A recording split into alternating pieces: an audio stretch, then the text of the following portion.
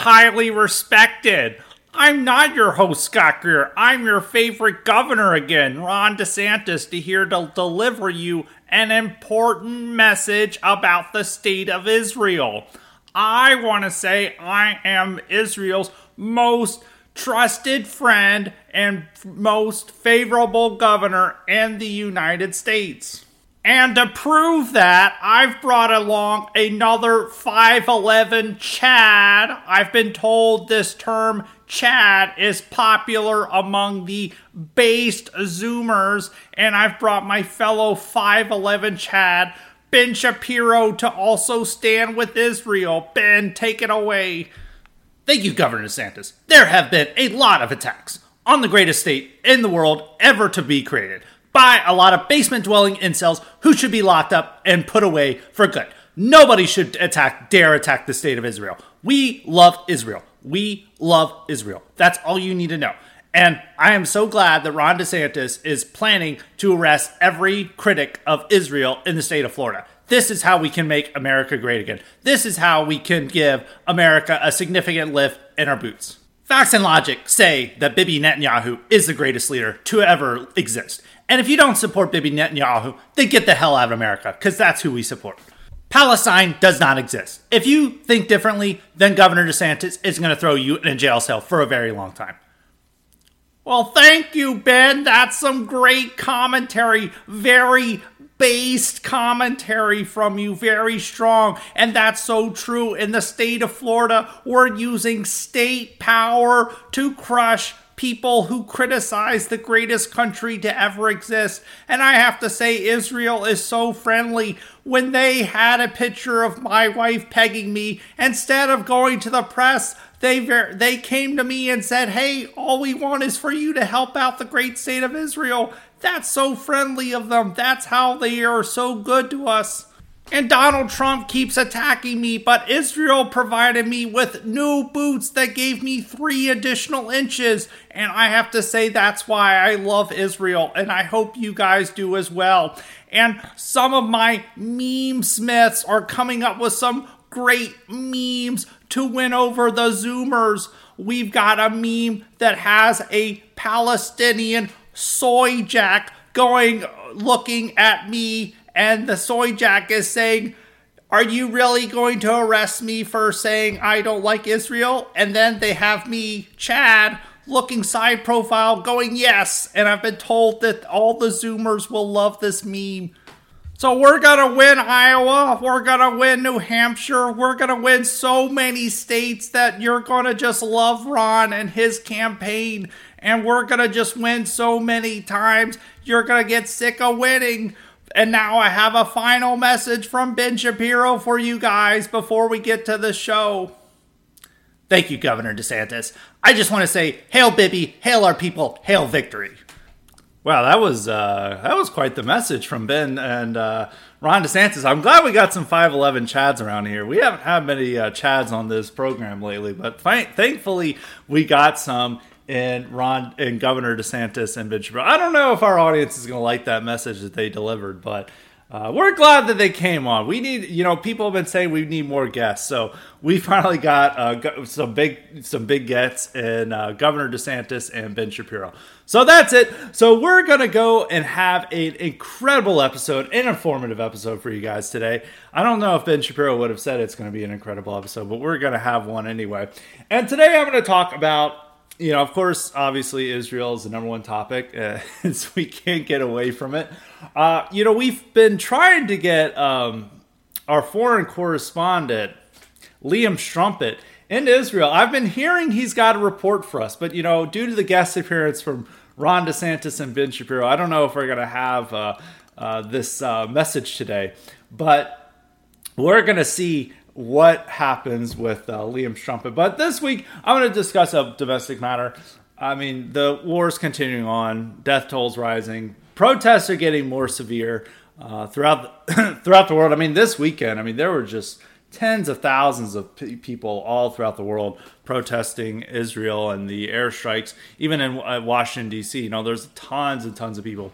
And a lot of people are getting upset over some of these Palestinians, climbing up on the statues and throwing their flags around. And some people were acting like this is the worst thing ever. And it's like, do you guys remember Black Lives Matter? It's annoying what they were doing, but at least these guys were not trying to tear down the statues like they were trying to do during BLM, and everyone was cheering that on. And now they're like, this is the worst thing ever. But they are getting aggressive. I mean, they are showing that, they're climbing the White House fence and stuff.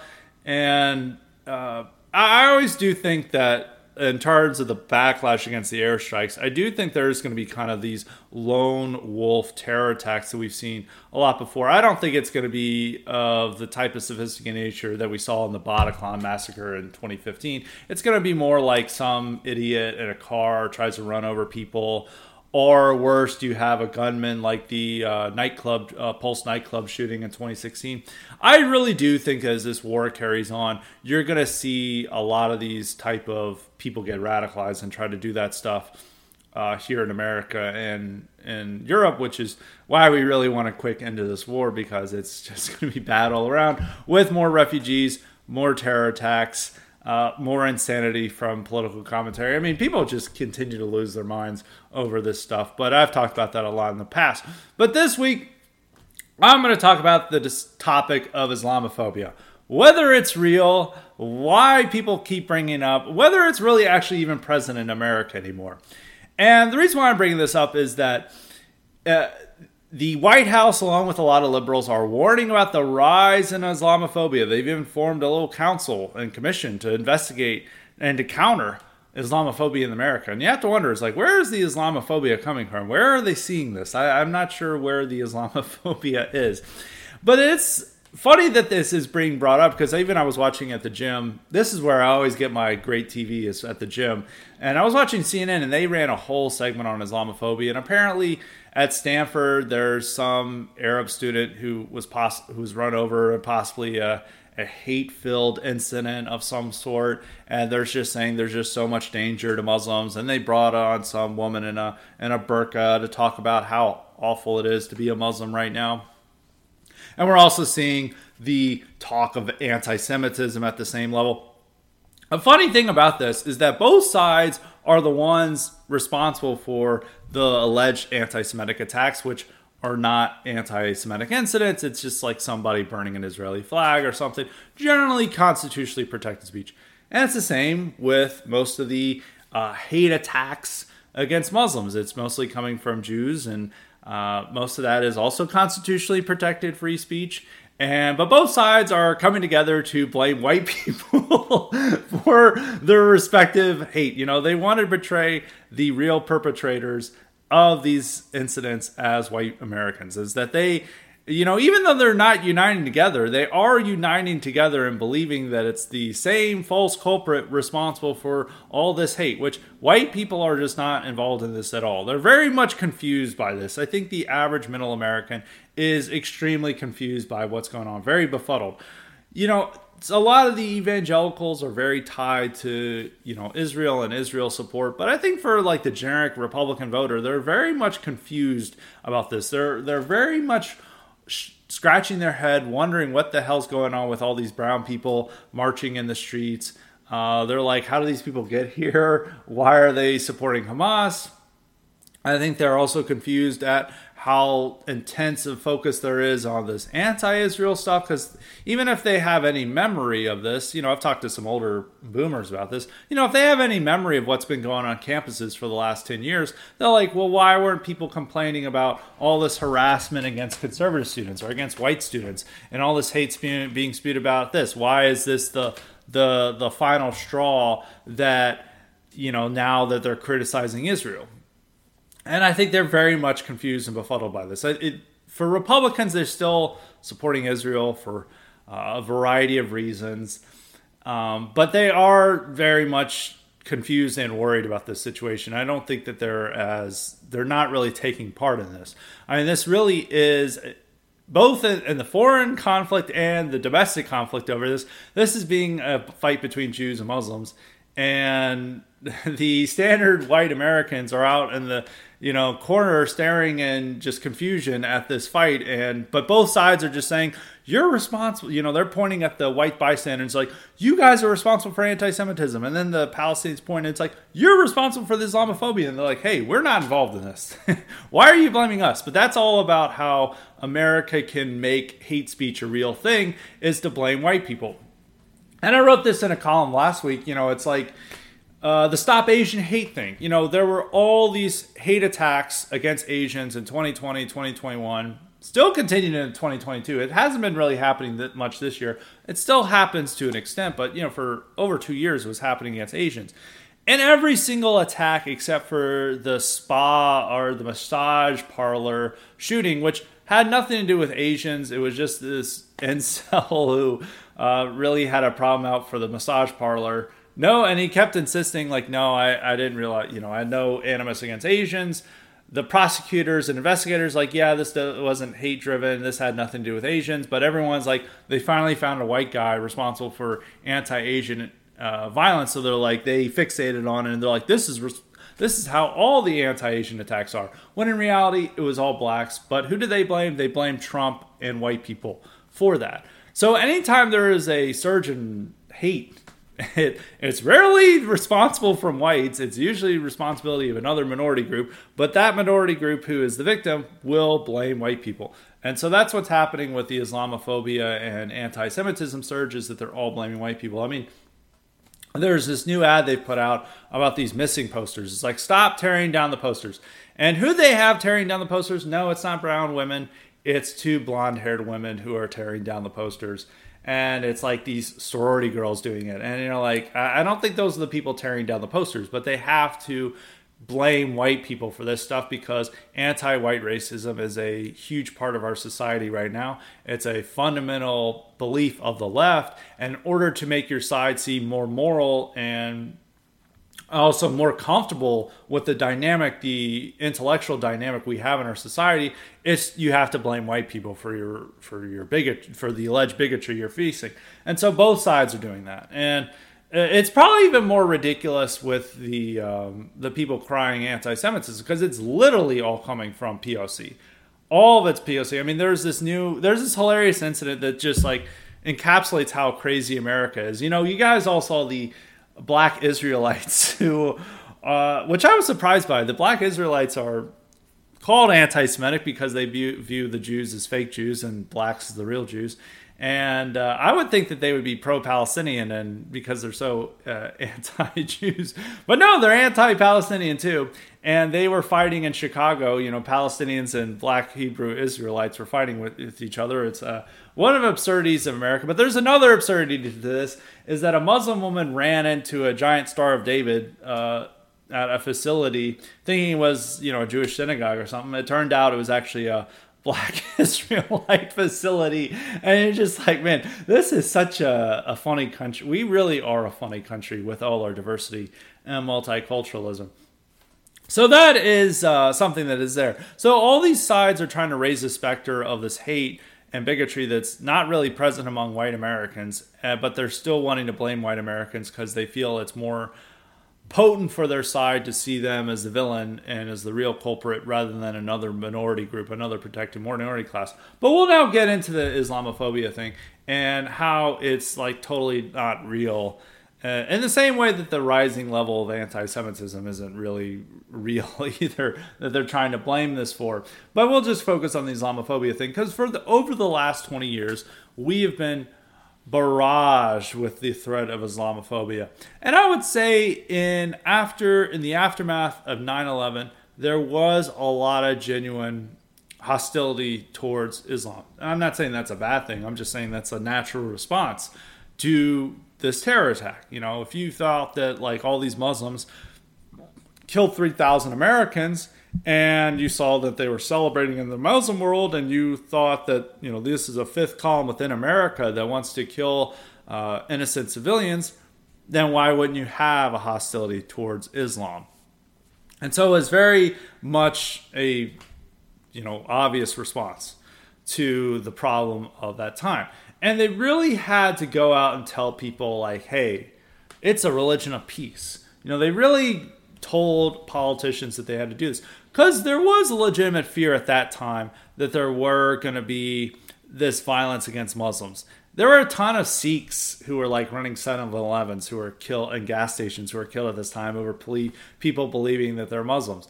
And if you had a political figure go out there and really blame Muslims, major political figure, it probably would have raised, there probably would have been a number of mosque burnings and stuff. But that never happened. One, it's like Americans, modern Americans are really not capable of that type of mob violence anymore, or at least among white Americans. And that's just not things that would happen. I mean, you would have lone actors doing it, but it was really discouraged at the top level, and people do listen to those figures. And especially at that time, there was more trust in the authority. Internet really wasn't the way it is today. So people, they said like, oh, George W. Bush and other Republican leaders are telling me it's a religion of peace and we should just blame the terrorists and that's okay. And also we directed all that hate towards domestic Muslims, towards foreign Muslims in Afghanistan and Iraq and Iran. Of course, we didn't invade Iran, but we saw them as the great villains, as the enemy, and so that's where all that hostility was directed. It was misdirected into foreign policy goals that were not quite in the interest of Americans, but that was where it was funneled to. But at that time, you would have generally seen violence, and I think all these Muslims complain about living in America at that time. They're like, "Oh, I was called names, blah blah blah." And it's like, it's an obvious response from America. It's like, when you are in a foreign country, you're not the majority of the country, and your people are responsible for a horrible terrorist attack, and then you're crying over getting called a name in your school. It's like, well, that's the price for living in America. If you don't like it, you can leave. It's like, if you're complaining about this, then leave. This is our country. You are visiting. You are a guest. And you're wanting to complain about some name you're getting in high school. And it's just like an obvious response to outsiders and foreigners, especially if they see them as responsible for all this terrorism in the world. But they all complain about it, and they're all like, oh, it's horrible living in America post 9/11. It's like, well, it's horrible what happened on 9/11. It's horrible what happened with all the terror attacks. And you guys, that's what happens when your class of people, when your religion strikes at the country you're living in. And so that's something that they didn't want to accept. But of course, none of them ever left America. They just stayed to enjoy our benefits while complaining about our country and hating the people who built it. Very typical for minority groups, unfortunately. But Islamophobia, I don't like using the term, but we'll say anti-Islamic sentiment was still extremely strong in our country, even a decade later, because in 2009 to 2010, early 2010s, there was a lot of opposition towards mosques being built in this country. The most famous example is Ground Zero Mosque, which there was a mosque sort of within the general vicinity of Ground Zero. They all argued over how close it was. And people were losing their minds that there was about to be built a mosque. They were saying this is a sign of conquest. This is an insult to the victims of 9/11. We don't want the mosque here. Now, that was just one example, but there was hostility towards it all over the country. In my area in Tennessee, Middle Tennessee, there were several incidents of this. Primarily, the hostility was towards a mosque being built in Murfreesboro, Tennessee. And Murfreesboro was a very, kind of a blue-collar white area. It is really middle America. It's not quite so much maybe middle America today. It's a fairly large, it's not a small town. It's not a rural area. The biggest university in Tennessee is there, MTSU. I think it has at least 50,000 people. It probably even has more than that. So it's like a sizable city. It's within an hour away from Nashville. And it was about to be built a mosque. It was very conservative. Now the surrounding county in that area is very conservative, deep red. And there was strong opposition. There was lots of protests. They were sabotaging the construction site. There was these really large meetings throughout the state in opposition towards this. I went to, I don't know if it was an assembly or a speech or a rally. It was an indoor rally, and it had like over 1,000 people there, and they were bringing out all these famous anti-Islam speakers to call out and say, like, we don't want this mosque. I went to even in my area, there was opposition towards a mosque, and it's nearby Murfreesboro, and I went to like the town meeting about it and was hearing all the arguments in favor or against the mosque. And so this was a huge thing in the early 2010s. And also there was this fear that Barack Obama was a Muslim, and that was still a part of that latent, very strong anti-Islam sentiment. And there was polling done at the time, I think by Gallup, that showed that 43% of Americans felt that there was, would admit to prejudice towards Islam, which you have to think is, most Americans think prejudice is a negative. So they would say, I'm not prejudiced towards Islam, I'm just anti-terrorism. But you had 43% of Americans who were willing to admit that to a pollster.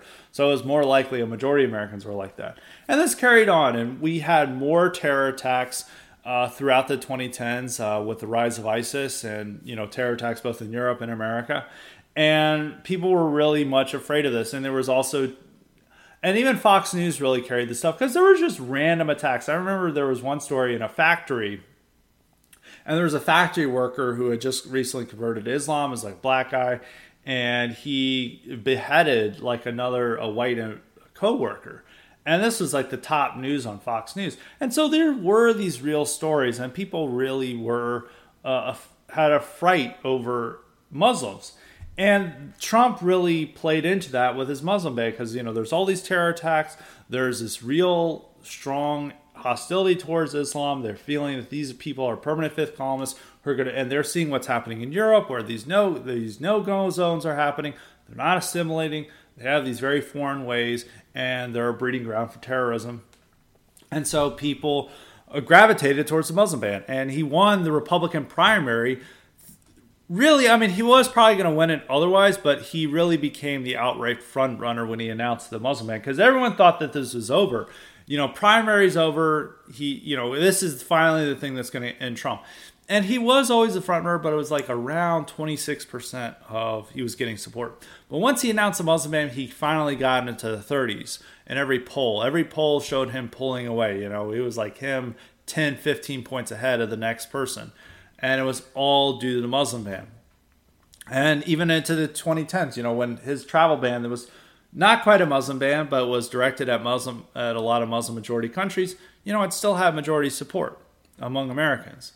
And you really had that. But at that time, even though there was a rising terror attacks, Pew Research had a poll showing that there was growing warmth towards Muslims. From the early 2010s, it was 40% felt a warm feeling, our positive feelings towards Muslims. By 2017, it's 48%. And with the disappearance of homegrown terror attacks from Islamic radicals, you'd have to go all the way back to the early 2010s to find one like that in America. There was a few. There were two right after Charlottesville, and they both killed more people than Charlottesville. There was one guy who set all these bombs around New York City. One almost derailed a train, but like a hobo found it before it blew up the train track. And so it could have killed a lot of people, and Muslim radical. And then a few weeks later, there was a guy who ran over people. I think he killed like 8 or 9 people in a car attack. Once again, a lot more people killed in that car attack than at Charlottesville. And he was also driven by Islamic radicalism. And I'm sure there are examples. You could say there was like that Nation of Islam guy who ran into the Capitol over a Capitol police officer in 2021. But outside of that, there hasn't been really any Islamic terror attacks in America. They fought a bunch, but they're also not having the constant news of it. And in the mid-2010s, there was a constant news of, we've arrested this guy who was pledging allegiance to ISIS. Most of these guys were idiots who are entrapped by the feds, of course, but there was a steady drumbeat of this fear of Islamic terrorism. And, 6 years have gone by with, the defeat of pretty much the defeat of ISIS.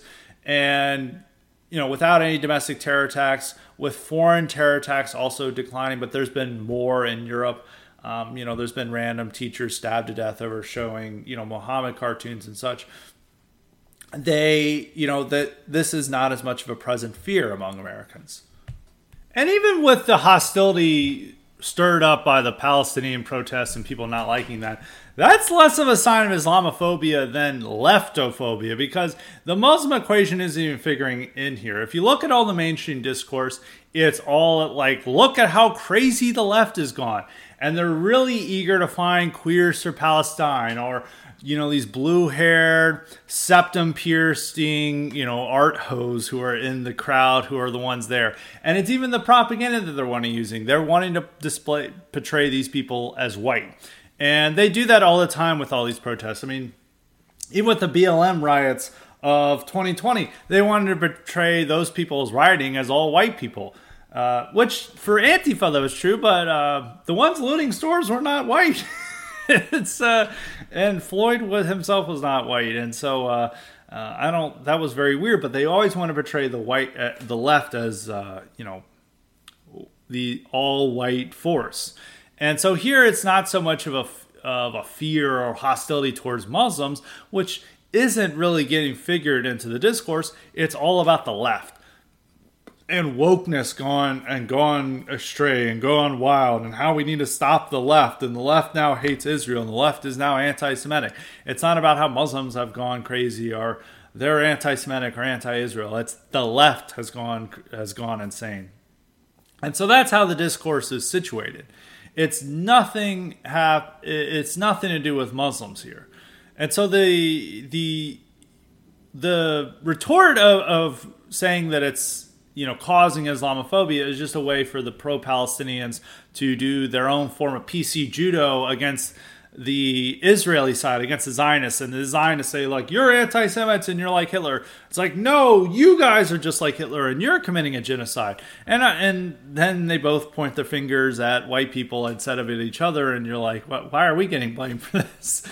So that's how it's working. It's all about hostility towards the left. It's a political division rather than something, religious or ethnic in origin.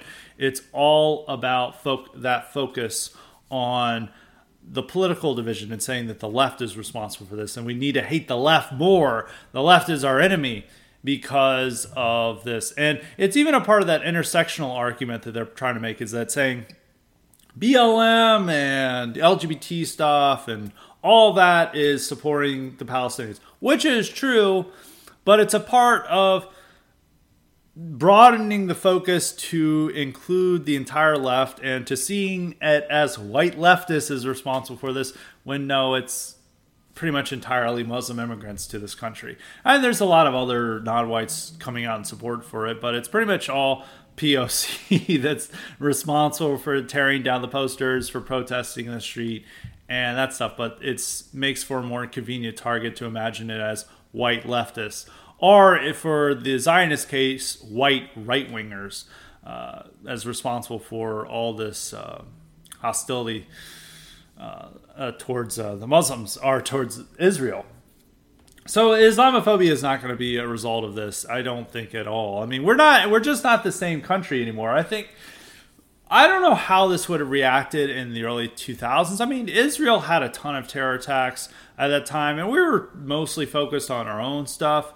Our own terror attacks, so I don't remember much of a response for it, and I think it's just the massive growth in Muslim immigration and just in immigration in general, and that they're all a lot of young people. They're all situated at college. They all have a lot of time to go out and march for their cause, that this is something that wouldn't have happened 20 years ago. I do think that the protests are leading to a more extreme and vitriolic debate over this topic than would have happened 20 years ago, when we didn't have that many Muslims. They wouldn't have seen that mass campus protests and stuff because there weren't that many there. And now that they've doubled in population since that time, and there's this BIPOC coalition that's willing to come together for Palestine in a way that it wasn't as strong of an element back in the early 2000s, that's now the case. And so you're seeing that backlash. But as I said, it's a backlash towards the left, not towards Muslims. And it's just that over time, people have changed with white Americans, particularly white conservative Americans. And you can see this with the school board protests. This warm feeling towards Muslim may have disappeared over the Palestine issue with conservatives, but But prior to this, all these conservatives were soy-jacking and going and fawning over Muslims for protesting LGBT stuff at their schools, at their kids' schools, and saying, like, we oppose this, we don't want this in our schools. And they're coming out there, and all these conservatives like, we need to ally with Muslims in our fight against wokeness. And there are several of these people who are saying this stuff. And now that's not as strong of a feeling anymore for obvious reasons, but there is a lot of people who are saying stuff like that. And now that that's moving on, but I think even though that might not be at the forefront, it might be harder for some white conservatives, in the near future to see, people in headdresses and Muslim men, shouting at LGBT stuff to get like super pumped for it as they were just a few months ago.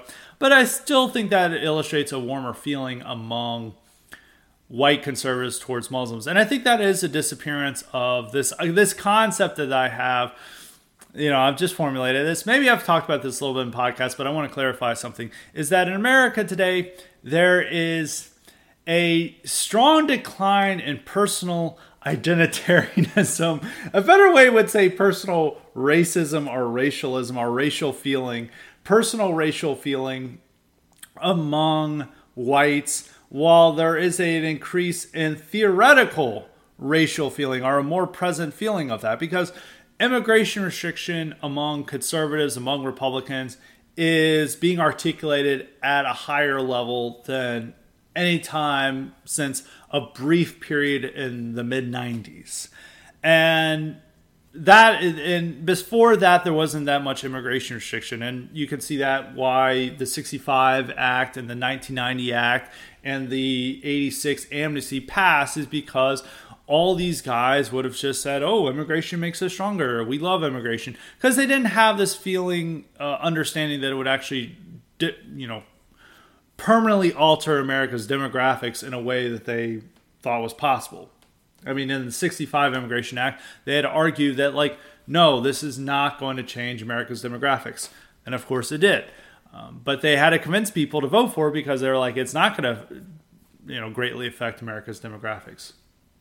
And that was a real fear that people had. But now you have mainstream Republican politicians talking about the Great Replacement, talking about these issues, saying how we're going to lose our country and be demographically replaced. And this would have been topics that they wouldn't have said 10, 20, 30 years ago. But at the same time, among ordinary Republicans and, Republican lawmakers and conservatives, is that there's less apparent personal racial feelings. And you can see this not like saying that they, love minority groups or something, but they're less inclined to the type of behavior that was the norm in the 1960s. You have to think of just looking at the South and how much violence there was committed over just a black guy sitting at a lunch counter. And I'm also not saying, of course, not saying this is plus or minus, but I'm just saying that type of feeling of these people just being so outraged and so mad at just a black guy sitting on a lunch counter that they would attack him and beat him up viciously and now today, nobody would give a shit. Maybe if he was dressed a little thuggish and they were worried he might be, carrying a gun, obviously there would be a lot of suspicion of it. But that type of just, the people going into these counters were trying to present themselves as the most respectable possible. They're dressed in suits, they're looking clean cut, they're not showing themselves as a threat. But just the fact that they're a black person being in their space drove these people to violence and outrage. And this is generally motivated. And a lot of these people who would have done this would have said, oh, America, anyone can be an American. This is a land for opportunity, a land of freedom. But if they saw, a mixed race couple walking down the street, they could be driven to a murderous rage and stuff, which today, obviously somebody who could say, theoretically are in line, theoretical identitarianism is that, America is exclusively the domain of its founding stock. But if, they saw, well, you're going to see mixed race couples all the time. I think they're just going to kind of, shrug their shoulders at it. So it's a decline in personal racial feeling or personal identitarianism, as you would say. But there's more appearance of theoretical identitarianism, theoretical feeling on Great Replacement, on black crime, on all these different topics of just saying how, assimilation and multiculturalism doesn't work. Not that there was really much multiculturalism in the 60s and 70s and 80s, 60s, but, there's a lot of these people would just come together and really tell you, Southern segregationists would just come and say, like, yeah, all men are created equal. Then why are you doing this? It's our traditions. It's our feeling. And that was one other thing, is that these people in the 60s, 50s, and 60s were strongly defending a way of life and an order of things that was being altered by the federal government. Today, what we are resisting is almost the status quo, the way of things, the order of things in life. We're not quite defending or trying to conserve a way of life that is present today. We're trying to almost create a new way of life, a new way of thinking for people. It's, I've always criticized the revolutionary thinking, but there is a type of mental revolution, a theoretical revolution that has to happen in order for us to achieve our ideas, which is very different from people in the past who were defending segregation or even defending school, busing and stuff that was happening in the North. They were really defending the status quo that they had before in the present order of things. And due to that change, they would violently react towards it. I mean, just look at what happened with the Boston busing riots and in other cases like that. And this wasn't even, unique to the South, is that even going up into the North, a lot of these people who were voting for politicians would say, we're going to have civil rights now. It's a disgrace what's happening in the South. We're for this. And these people are strong Democrats. And then they try to integrate their neighborhoods in the North, and these people riot. But at the same time, they're voting for politicians who are making integration possible, which today, people will live in probably a more diverse area or have more non-whites around them, but they're voting for a politician who would resist, trying to put Section 8 housing in their area, who would resist trying to have refugee resettlement in their area. And that's more likely to be the case. Now, I mean, some of these things are just new. I mean, refugee resettlement wasn't really much of a thing in the 60s, but became more of a thing after Vietnam. And so, rural towns didn't have to worry about 10,000, 1,000 Somalis coming to their area, which they now have to worry about. And this is not even just a change from the 60s and 70s. This is even a change from the 90s and 2000s. It wasn't even till the early 90s where a majority of Americans approved of interracial marriage between blacks and whites. I have to say it was between blacks and whites. In the 60s, it was under 20% throughout the 60s and 50s. And when they first started polling, I think it was around 1960, it was like 4% of Americans approved it. Today, it's 94% or 93 or 94% of Americans who approve of it. And that's something important to keep in mind. We always talk about, there's going to be massive racial separation and balkanization in this country. And really, the best way to gauge this is views of interracial marriage and interracial marriage rates itself. This is a figure from 2019, so it's likely higher even today, but 19% of new marriages are interracial. Granted, not all of them are between whites. I think Hispanics are the group most likely. Hispanics and Asians are the groups most likely to have interracial marriages. But who are they mostly having interracial marriages with? It's with white people. And there's even, I think even at least 10%, there's debates over how many of the children born to a white mother are mixed of race. It could be upwards to 10% because 50% of the births last year were to a white mother. And there was a debate over whether it was 10% of them were, it wouldn't be 10%, but whether only 40% was to both parents being white, or maybe it was a little bit higher, to as high as 45%. But a significant number of those births are to a non-white father. And so that is like a representation of the racial feeling in America. And that's not saying that, oh, it's all doomed, we're all over. It's just a different way of how life is going to be. I think that type of racial mingling or mingling between groups could subside and maybe not be as present in the future, depending on how things go. But it does show how the type of we're going to divide America into, these well cut off ethno states everywhere, and everyone's going to move around. And I think even it's apparent on the internet. But if you look at actual Americans, it's not going to happen. Even if you look at like some of these people who are race realists and white nationalists, I would say even maybe at least a fifth are married to non-whites. It's like, oh, I'm a firm, white nationalist. And then you look at the wife and it's like, your wife is Cambodian. It's where does she go in the ethno state?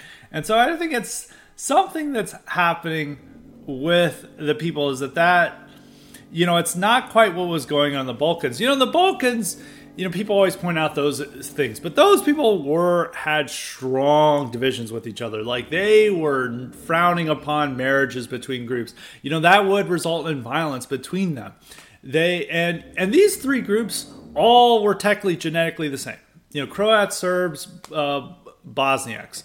They all spoke the same language. They all looked about alike. There's not the clear differences between them, as you can see between black, white, Hispanic, and Asian in America. Well, these people were all trying to commit genocide against each other. We're trying to ethnically cleanse each other from the areas. And you look at it and it's like, well, it's all based on religion and a different, history and social standing. And, there's all this heritage of history of bad blood between them. But the groups are relatively, on the same on paper. But here in America, clearly the groups are very different, but there's much more intermingling. And it's still due in a large part to how the new assimilation is working in America is that, and this is not a good thing. I have to also admit, none of this is good, and a lot of this is not very positive. And I'm not saying that this is like present and it's like all giving up. I'm just explaining what the situation is. But the new assimilation that's happening in America, it's not, and this is contrary to what some of the people have been complaining about. I don't want to say complain because that's undermining the thing, but have been warning about in years past where there's thinking that there's going to be this permanent Hispanic, unassimilated minority that is continuing to speak its Spanish and it's not assimilating into American ways. And there are strong elements, where people continue to speak Spanish and stuff. And it resembles Mexico. I mean, if you go to Houston or some parts of Texas, you'll think you're in Mexico. Certainly in California. But the children generally assimilate to America. They speak English. They're listening to rap music. They're smoking weed. They're eating McDonald's. They're eating too much McDonald's. But that's like they're generally assimilating to a new form of American assimilationism. Unlike in the past when Europeans came here, and even this was like the case for most Ellis Islanders. When Ellis Islanders came here, they would embrace American heritage. They would see George Washington, Thomas Jefferson, the founding fathers, the men who fought in the Civil War as heroes, as people to revere. And this was even the same, is like people would be confused by these Italians who would say Robert E. Lee is a great man. It's like, you guys weren't even here, but they felt that was part of the assimilation process, that they would honor those great figures in American history and that they would accept that as their own. And even the Columbus Day was a way to incorporate Italians into this American story. It's that saying, there's somebody who is like you who was important to America's founding. He was also European. And he was a part of the conquest and settlement of the New World. And you took part in that. But now with the new POC, which hate European settlement and conquest, and this drives a large part of their motivation, they don't want to identify with any figure. They want to see America as corrupt and evil from the beginning. And so the new assimilation is instead all the figures are wiped away. All the heritage and great events are wiped away. Instead, we're just left with these vague ideals that we're all a part of. It's like, oh, we all believe in liberty and equality. But the people who wrote about this stuff, well, they're very bad. We don't like them. It's actually black people and other POC and indigenous people who made us realize these values. And now you, instead of assimilating into a broader American framework of, and sharing that heritage, you're instead just assimilating into American mass culture and these vague ideals that really don't mean anything, that are just platitudes. And that's the new American assimilation. And it's unfortunately working very well for new groups. Is, the parents, they'll be wearing the headdresses and other things, other past foreign culture, and strongly identifying with it. And then the children are speaking the same way Americans do, watching TikToks, enjoying the same culture as Americans, but they'll occasionally, fly a Palestinian flag and say, I'm Palestinian. But even with these new people who are protesting for, Palestine, I do think the right is correct in not wanting to see them as Islamic radicals, as just seeing them as these leftists who are, they're assimilated Americans who are clutching onto a foreign culture and a foreign identity as a way to differentiate themselves from generic white America. And it's a way of, sticking up, a middle finger into America. And it's also why, Ilhan Omar wears a burqa, is that it might not be technically a burqa. I forget all the headdresses, but a headdress is that she did this as a way to differentiate herself from generic white America. She says this explicitly. This is why I started wearing it, is I wanted to stand out and show that I was different from the rest of America. But she herself isn't a very devout Muslim. She cheated on her husband. She had multiple marriages. In fact, she cheated on her husband with actually a Jewish man and broke up that marriage. I don't think she really practices at all, but she wears the headdress as a way to signify that she is, not like white Americans, but in fact, she is assimilated to the new America, and she joins the same pop culture as the other 40-year-olds her age. So we've had a lot of sidetracks here, so I need to get back into conclusions. And one is about this difference between personal and theoretical identitarianism.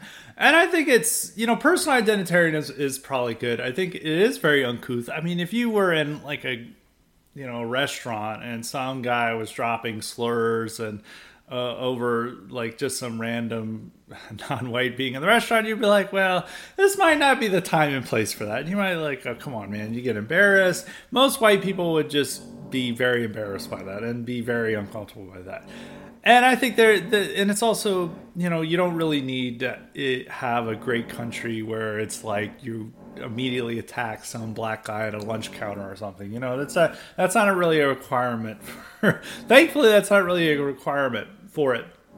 But you do need a little bit of a more personal identitarianism when it comes to partners and that sort. And I think who you're forming families with, I think that will happen over time. But I think this is like clear when people are talking about like, oh, separation and we'll have our own little ethno-states, and it's, white, even our own side isn't doing a very good job of forming an ethno-state within our own families. It's, I think it's a little bit different, but it's the theoretical is important because it is about ensuring that that America has a fundamental white character, and that whites remain the core population, and that we are the ones who define it and situate it for the future. And we could and it's much better to do that from a theoretical level than from a personal level. It's a personal level where everyone is saying all men are created equal, yet you're, having a riot over, a black guy entering your favorite restaurant. That's not really helping America keep its fundamental character. But if you're, saying that, minorities are being treated well and stuff, but you have as a public policy that this is the founding stock are what made this country great. It's what our nation depends on, and we want to preserve them and advance them.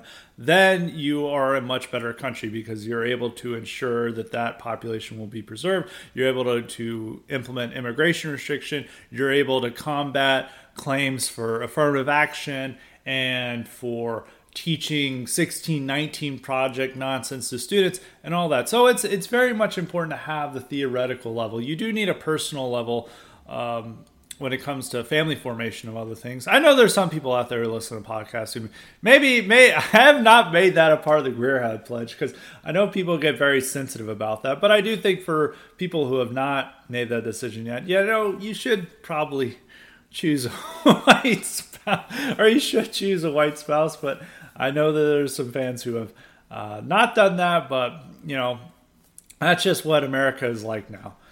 And in some ways you have to pick and choose your battles, but I think for people who have not made that decision yet, it's something that they need to emphasize. But for others, you really do have to pick and choose your battles, and you really just have to move forward with what we have. And you got to hope for the best. But I think it is the real mission of ours is preserving a fundamental white character to this country. And that it doesn't even require a full-out white majority, because we are going to become a plurality soon. Barring like mass deportations and stuff. And so we do have to prepare for that moment, because a lot of people think, I've talked about this in a column, is that think that when, whites immediately go down below 50%, that there's like a game over sign in the sky that comes out. It's like it's over. It's not over. We just have to adjust to a new situation and build up from there. And I think it's very much important that we stress that our people and our identity is what's to the core of American existence and experience. And we can do that even when we're a plurality. We'll still be plurality. We're still going to have a lot of power in this country. We're not going to be a entirely dispossessed serf class, even though some people want to do that, even on our own side. And there is going to be a lot of fundamental anti-white racism, but I do think that the growing number of anti-white racism is going to give a sense of collective feeling to white Americans, and that they are going to want to stress that we, in order to keep America a great country, to make America a great country, is that it must preserve its fundamental white character. And you can still do that with a plurality. And I think even over time that maybe that there's an increase in childbirth, or maybe there's some people who decide to leave, that you could restore a white majority in the future. It's not game over, but we just have to prepare for that moment that could happen, that's likely to happen within 20 years, where we are another minority. And I think it's not to throw up our hands and say it's over, or to focus on fantasies that we're all separating and stuff and forming our own little, Slovakias in America or whatever. We instead try to take what is ours and preserve the fundamental character and explicitly emphasize it like we did in the early 20th century. And that could make America a much better country. So that's just a thought that doesn't really have too much to do with Islamophobia, but it's something I want to point out. So I want to have that white pill there. I think, but it's just to stress that I think in order to have the type of racial separation or ethnic separation that you have with the Balkans, you would require much more of that personal racialism and ethnocentrism, which is not really present among whites as it would have been present in the 90s, even in the 90s and 2000s. I think in the 2000s, like if people saw a Muslim family come into their store, especially after 9/11, that could drive them, that there was a greater chance. I don't think that they would have maybe attacked them, but they would have cursed them out and said you're not welcome here. I think it's very rare for that to happen. It's even no matter what happens in the Palestinian conflict, I don't think you're gonna. Anytime you're going to hear a story like that, it's going to be the same type of hate hoaxes that were happening after Trump, where all these Muslims were like, oh, I was attacked for my headdress, I was attacked for my burqa, and it all turned out to be bullshit. If you ever heard that story, it would be bullshit. If you heard that story in 2002 or 2001, it probably was true. It might, there's a good chance it was true, but it wouldn't be true today. But on the nature of Islamophobia, it probably is best. There is a, going back to that topic, I don't want to say it's best, but the anti-Islam movement, and other people have pointed this out, was ultimately stupid, because I think that the people were right to see Islam as something foreign and alien to America, but in terms of what our main problems were, it was not at the core of that. It was not, most of the people who were coming here that were demographically replacing us were not Muslim. It's different in Europe. In Europe, anti-Islam is explicitly tied to the identitarian movements and the nationalist movements because a large percentage of pretty much the majority of their migrants, depending on the country, are Muslim. And I think even only the UK, they might not be Muslim. But even a significant part of them are Muslim. But for the rest of the continent, it is pretty much majority Muslim. And so it gives them a way to say, like, we don't want the foreigners here because they are majority Muslim. But here, it's very much a minority Muslim. And it was a way to direct this fear of outsiders and fear of changes that are happening in America and redirecting it towards neoconservative foreign policy goals. And that's what they built. That's why conservatives allowed it to flourish in the 2000s and early 2010s, is because it was a useful tool to get these people on board with staying in Afghanistan, fighting a war in Iraq, trying to convince them to go and invade Iran, trying to get them to go and support intervention in Libya, Syria, and elsewhere. And it made them support neoconservative foreign policy goals. Eventually, they turned on this when Trump proposed a Muslim ban, because no longer was this about saying, oh, we fear how these people are taking over our liberal Enlightenment values, that they're a threat to gay rights and women's rights and all this liberal nonsense, which is a lot of the anti-Islam movement was doing, is that they're like, we don't like Islam because they're repressive towards women, or we don't like Islam because they don't tolerate gays. And even some of the stuff in Europe is like that. Like there's this new manifesto put out by one of the big German newspapers that were like, we're not going to tolerate migrants who don't respect LGBTQ plus rights. And they're like, what? Okay. And it's like, I guess that's your standard. And so it would use these liberal things, and then it would be like, well, what's our direction for this? It's like, you've got to support a war in Iran because they're the ones backing all this Islamic radicalism. But then they turned against this when Trump said, no, it's not about foreign policy adventures. It's about keeping these people out of our country. Then it turned into an identitarian goal. Then it turned into nationalism and actually supporting America first interests. And then that's when they turned on the anti-Islam movement. They're like, oh, whoa. When we're talking about anti-Islam as a threat to our liberty and civilization, you weren't supposed to limit them from coming here. No. You're just supposed to be mad about them overseas, not at them here in America. And here in America, they become pure Americans and stuff. You're supposed to support the mosque being built. But when Trump turned it into something that matters domestically, then that's when they turned on it. And so it is useful when it comes to those matters of course, we want to limit immigration from Muslim-majority countries. Of course, we support the travel bans. Of course, we support an absolutely zero Palestinian refugee migrant policy. And even some of the efforts to deport some of these people, like, the reasoning may be cringe, but if we actually do deport them, I'm not going to cry over that. I'm not going to complain. Because getting them out of the country is, for whatever reason, is a plus in my mind. But I have a feeling that they won't even do that. But I do think that they're going to keep them out. So that's still good. But I think when ultimately the anti-Islam movement comes about is that it comes to the conclusions of we must support Israel no matter what. And we must support these stupid foreign adventures no matter what.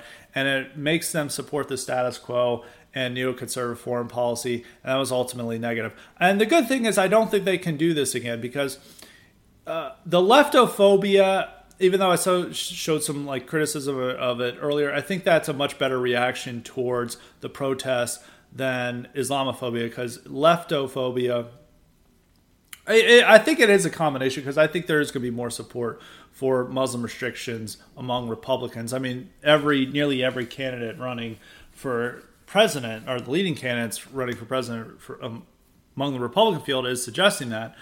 But I think leftophobia is a little bit better response because it makes it clear that this is a domestic problem. This is not a foreign problem. This isn't a problem that can be solved with an invasion or some new stupid war that's not going to benefit us. It's just going to waste our blood and treasure.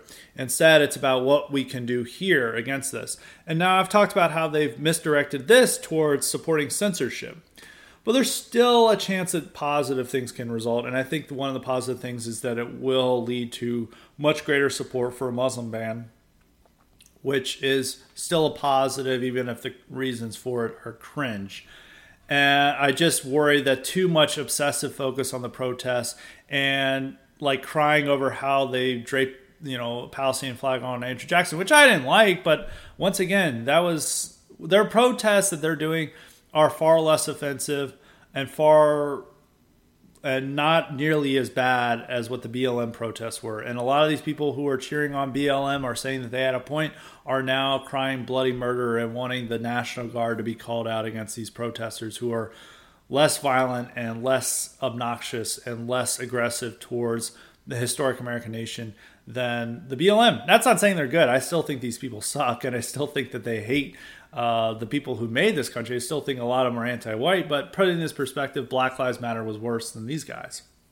I think is that a lot of these people are just looking for reasons to make us hate them, and that we then back censorship policies. But I'm for anything that does not involve, as I always want to emphasize, my three policy core positions on this latest conflict are no war, no immigration, no censorship. And anything that supports those three things and does not go in the opposite direction, like pro-censorship, I'm generally in favor of, and I'm not going to criticize, but I do think that it is a little concerning that this all comes about. Our immigration restriction and wanting to take on the left only comes about when they start criticizing Israel. It should be when they're criticizing white America, but it is what it is.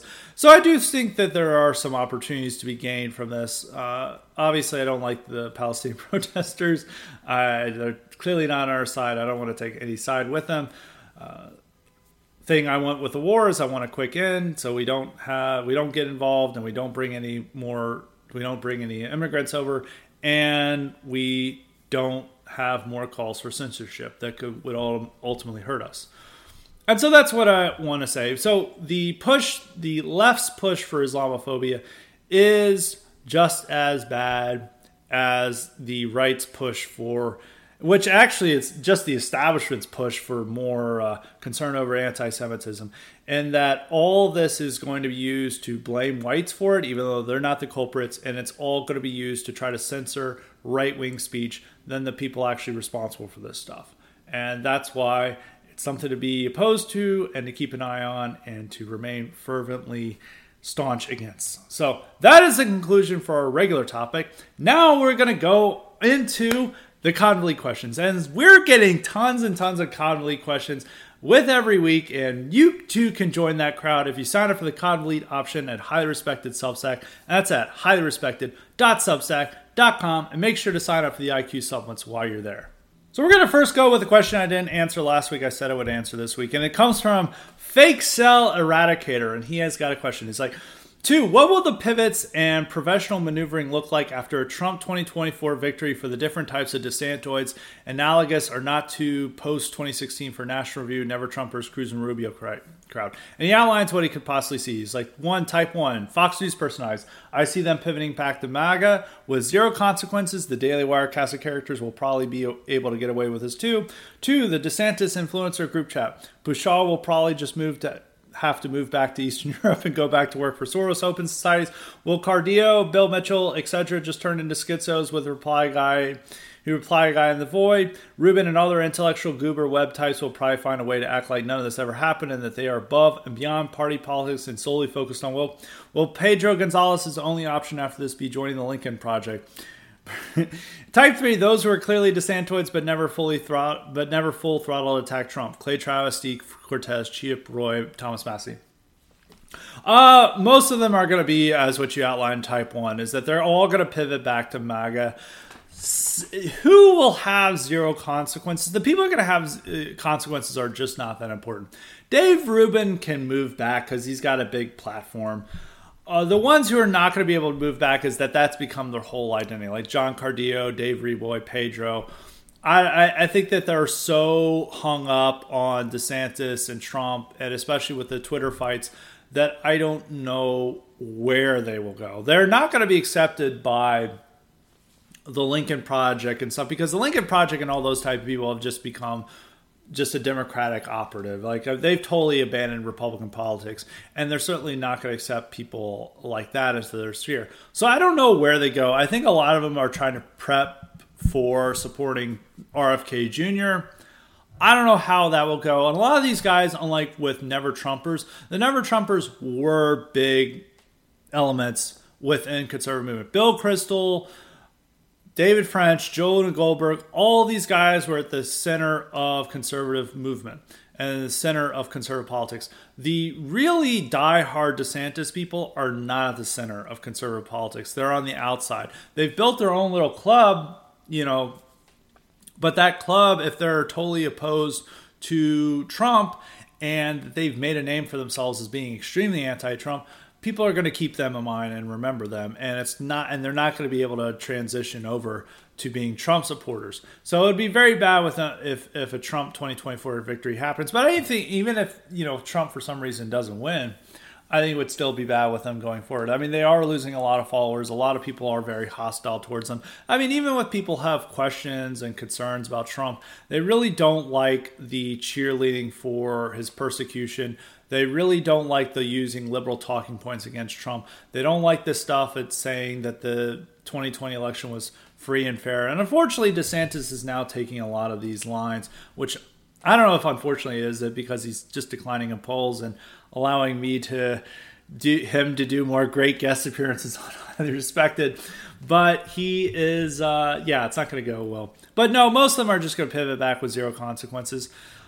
Daily Wire obviously is like that. It's like how you outlined. It was the same with Never Trumpers. I think Kurt Schlichter is going to be a good example because Kurt Schlichter, doesn't go as far as Cardillo and Bill Mitchell and co., but he is still very staunchly DeSantis. But he'll say I'll vote for Trump and stuff. And he was a Never Trumper. He was a really hardcore Never Trumper in the primary.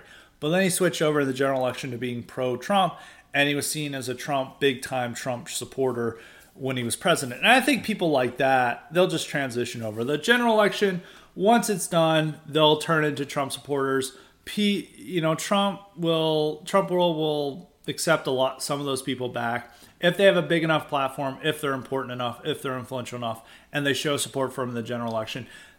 Most of them will be forgiven. It'll just be the diehards like Pushaw, Brian Griffin, the people really working for the campaign, really being anti-Trump. Rubin is probably the only diehard influencer who will be allowed back because, unlike them, he actually has a platform and he actually matters to conservative public opinion much more than they do. So that is my answer to that question. Very good question. Now we're going to go to K-Max. We've got some other great questions too, but K-Max has got a few questions, so we'll go to him. And he says, this is his first question. My signature is the sports question, Scott. Okay, Coach Bobby Knight of the Indiana Hoosiers passed away this past week. He coached a style of basketball where white players could do better. More a team-oriented passing game and not a slam dunk one-on-one Kobe Bryant type basketball. No elite teams are like Indiana Hoosier basketball, and I wonder if there were rule changes to cause this. You don't see Bobby Knight style teams anymore. I think it's just a development of athleticism with blacks. Is that especially with the.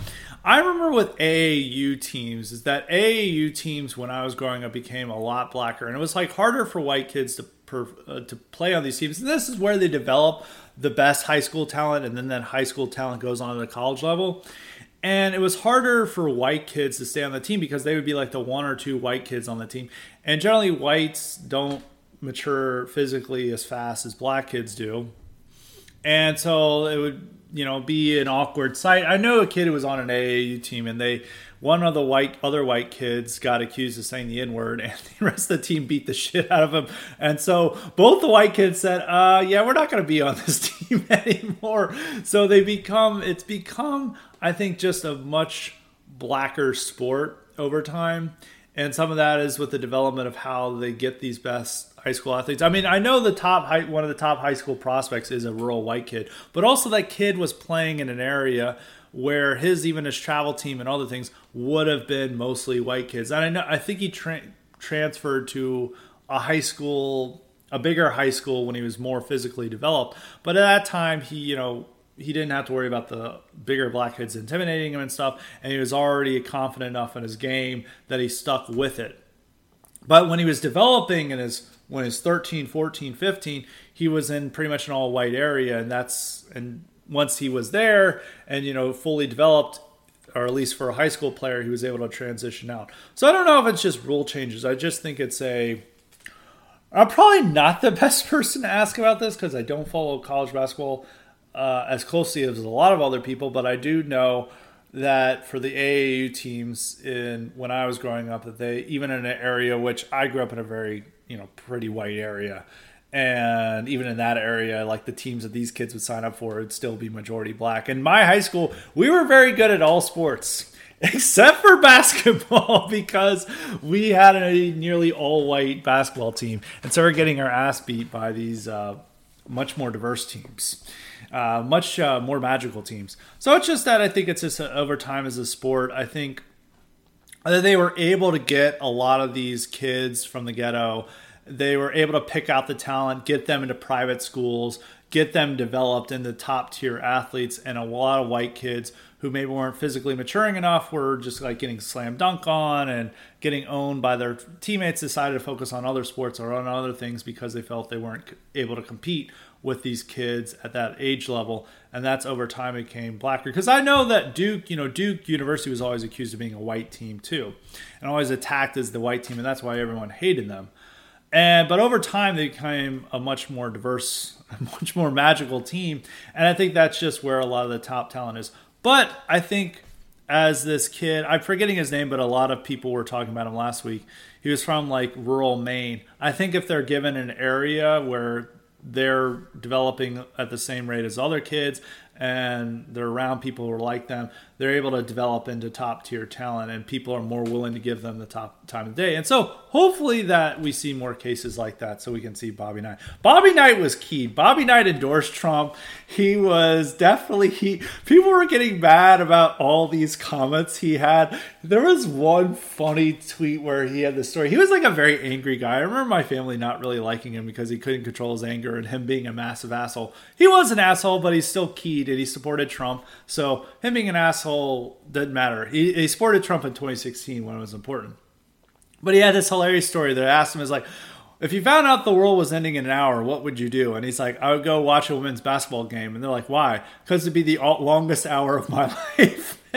So we definitely, RIP Bobby Knight, great individual. And I really have this theme I need to develop in an article and other, but I really think Republicans need to be recruiting football and basketball coaches, college football and college basketball coaches to run for Senate, because I think all of them are like Tommy Tuberville and Bobby Knight and Lou Holtz. They're all very conservative. They're much more likely to be awakened and red-pilled than a lot of other people. And they do have that kind of personal charisma that others lack. I think if we're always looking for people to recruit, and they always go like, oh, how about these Navy SEALs and these veterans? Veterans generally are all over the place, and a lot of them just like, some of them are like Dan Crenshaw and stuff. And so they're very much of a variable there. But I think if you see Tommy Tuberville and how awesome he is, you would have the same results if you started recruiting college football and college basketball coaches to run. And then people really like them. They have that charisma. They have that charm. They have that star ability. They're outside of politics, and they're able to see things in a way that people who are wanting to be politicians and have been in politics all their life are not able to see. And I think they're more capable of being red-pilled and based. And I think they deal with racial issues on a very personal, direct level when they're coaches, and they're able to see these problems more clearly than I think a lot of other people outside of that. And which is funny because most of them are coaching majority black teams, but I think at the end of the day, they still have an awareness that other people wouldn't have. And that's for coaches. I think the players who are with them, especially with quarterbacks who've been there, there's been a lot of really cucked quarterbacks and football players who have run for office in politics. But for coaches, it's a different story. So we got to get more coaches in politics. But we'll talk more about that later on. And his second question from K-Max is, simple one here with the pro-Palestinian Hamas protests from the left in America. Does the Jewish vote actually change? Do more Jewish American people favor restricting immigration from Muslim countries? My sad feeling is Jews, despite this, will pretty much vote 70% Democrat or worse and still favor open borders. Do you agree, Scott, or feel that these events will change the Jewish vote? I don't think we want Bill Kristol types Republicans joining the party anyway. It would probably marginally change, and it'll probably just change among older voters. I do think this stuff will make Florida even redder, because a lot of those Jewish retirees who are getting worked up about, like, the anti-Semitic Palestinian protesters are going to be like, oh no, we got to get these people out. But among younger voters, Jewish voters among under 50, there's not going to be much of a change. There's still going to be majority Democrat. You may have marginal changes. I think the only effect it would be is in Florida and maybe in some of these New York districts in 2024 that, are battleground districts. I think some of the areas, if they do have a significantly higher Jewish population, that they would. But nationally, outside of those two places, I mean, Florida's already turning pretty much red, so it probably won't make that big of a difference. May make a difference in some of these New York districts, but otherwise, national, long-term, probably not. They're still going to be voting Democrat. That's just the way things are. That's just the way that they're going to be. And it's also the fact that they're continuing to want to blame white Trump supporters and white right-wingers for all this stuff, even though we're not the ones responsible.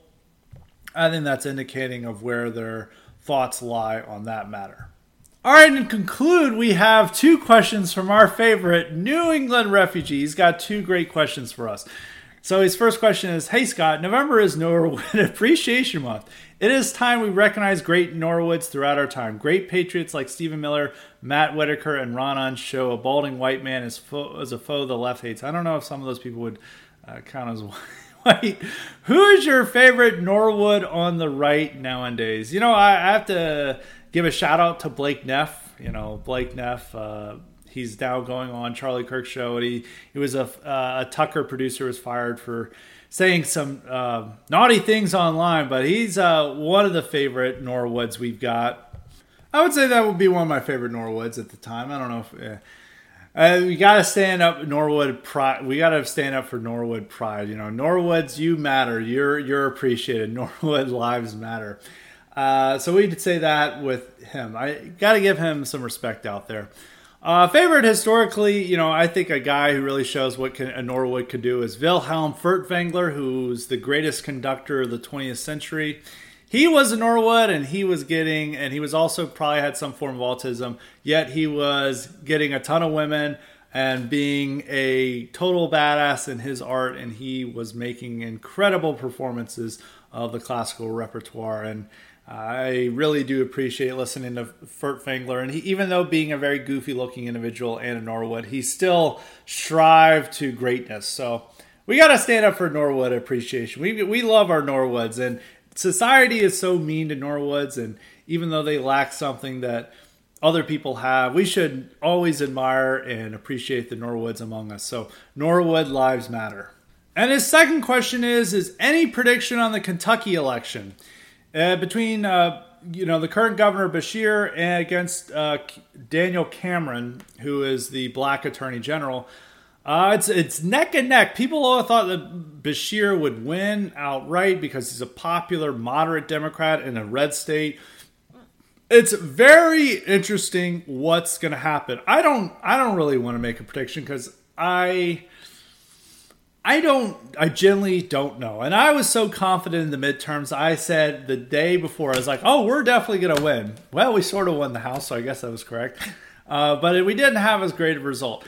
And I am wondering what it's going to be like tomorrow. And all these elections tomorrow, there's three big races. I mean, probably might be a few. There's the Virginia Senate elections. There's the Ohio referendum. They're going to keep abortion legal in Ohio. They're going to pass that constitutional amendment saying that they can't ban abortion in Ohio. It's just a question of how much they win by. Whether they may get 60% or maybe it just passes by like 53%. It's just a question of how much by. And in the Kentucky race, all three of them are hinging on, well, obviously the Ohio one's hinging on abortion, but even the two that aren't specifically about abortion, it's all about abortion. In Virginia, every damn ad from Democrats is this guy's a MAGA extremist who wants to restrict abortion. MAGA extremist who wants to restrict abortion. They interview abortion survivors, or I don't know what they would call them. And like, they're going to eliminate my right to choose. And then they have like these videos, these back alley abortionists and how dangerous it could be for women. And they're saying, if you elect this guy, that's what's life going to be. Obviously, none of these guys, Republicans, are running on abortion. It's not in Virginia, at least. But all the Democrats are. And even though the pro-life movement continues to emphasize how popular their views are and abortion restrictions are, curiously, none of the Republicans are running on their positions. I wonder why. And so whatever happens tomorrow, it's going to be a referendum on abortion. If Republicans win in Kentucky and in Virginia, it's a sign that voters are caring about other issues more than abortion, that they're worried about the economy. They're worried, I don't know if in Virginia it would be matter about foreign policy, but they're very much worried about the economy. They're worried about open borders. They're worried about crime. They're worried about these serious domestic issues that Democrats are just doing nothing on. And it's a rejection of Biden's policies and the rest of his party's policies. If Republicans lose those races, it's due to abortion. That's it. And that is, the Trump factor, from what I'm seeing in these ads, I was seeing a lot more of the Trump factor in the 2022 ads where they would show January 6th footage and stuff like that. And MAGA, even though they're saying MAGA extremists, they're saying MAGA extremists just in the case of tying them to abortion. It's all abortion. And in Kentucky, which went overwhelmingly for Trump, they don't want to emphasize like, Daniel Cameron is tied with Trump. It's like, that would convince voters to move in his direction. Andy Beshear is just hitting him on abortion because he knows he's have a conservative deep red state. He can't run on these red meat issues that for Democrats can run on, and say in Virginia and certain parts of Virginia, he has to just say, I'm moderate. I'm strong on crime too. I support businesses. But guess what? The Republican extremists, they want to restrict your right to choose. And so if Republicans lose these two races, and if the Ohio, it passes by an almost 60% margin, this is a massive, massive defeat for abortion. And this cannot be blamed on any other factors.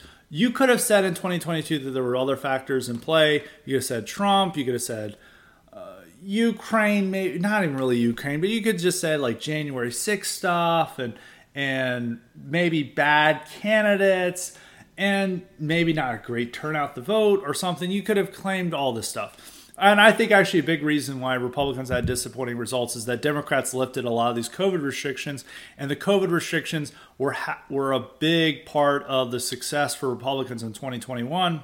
And Democrats realized it was a liability, and they lifted it, and then voters forgot about it, and they became less inclined to vote Republican. But also abortion helped Democrats as well. This time, it's clear as day. It's all abortion. And so that's going to be that's the point I want to make. And I'm either going to write an article or do an IQ supplement on the races. So I would say it would be pro-lifers can say, heave a sigh of relief, and so can Republicans if they do well tomorrow. If they win in Virginia and win in Kentucky, they could say voters are moving on from other issues. It looks very good for 2024. If they lose, it's a very bad sign, and it's also a sign that abortion is going to play a major factor in the 2024 race, and it's going to be very tough for Republicans in next year. So we will focus on that when it comes. I don't want to give a prediction because I haven't been focusing on it enough. And all the polls right now showed us in a dead heat. It looked like Beshear was going to win outright, or polls earlier from like a month ago were showing him like nearly 10 points ahead, but now it's a dead heat. So we'll see. But we'll cover that later this week. But that's it for Highly Respected today. If you had a cognitive question, I looked through them thoroughly, through the inbox thoroughly. I did not see any other questions from people, but if you did have a question, please just reply to me and I will get to it. And also, if you're on the Cognitive Elite, make sure to mark question in your submission so I can easily get to it. But that is it for today. We're going to have a ton of great content later this week, so be on the lookout for that. So until next time, stay respected.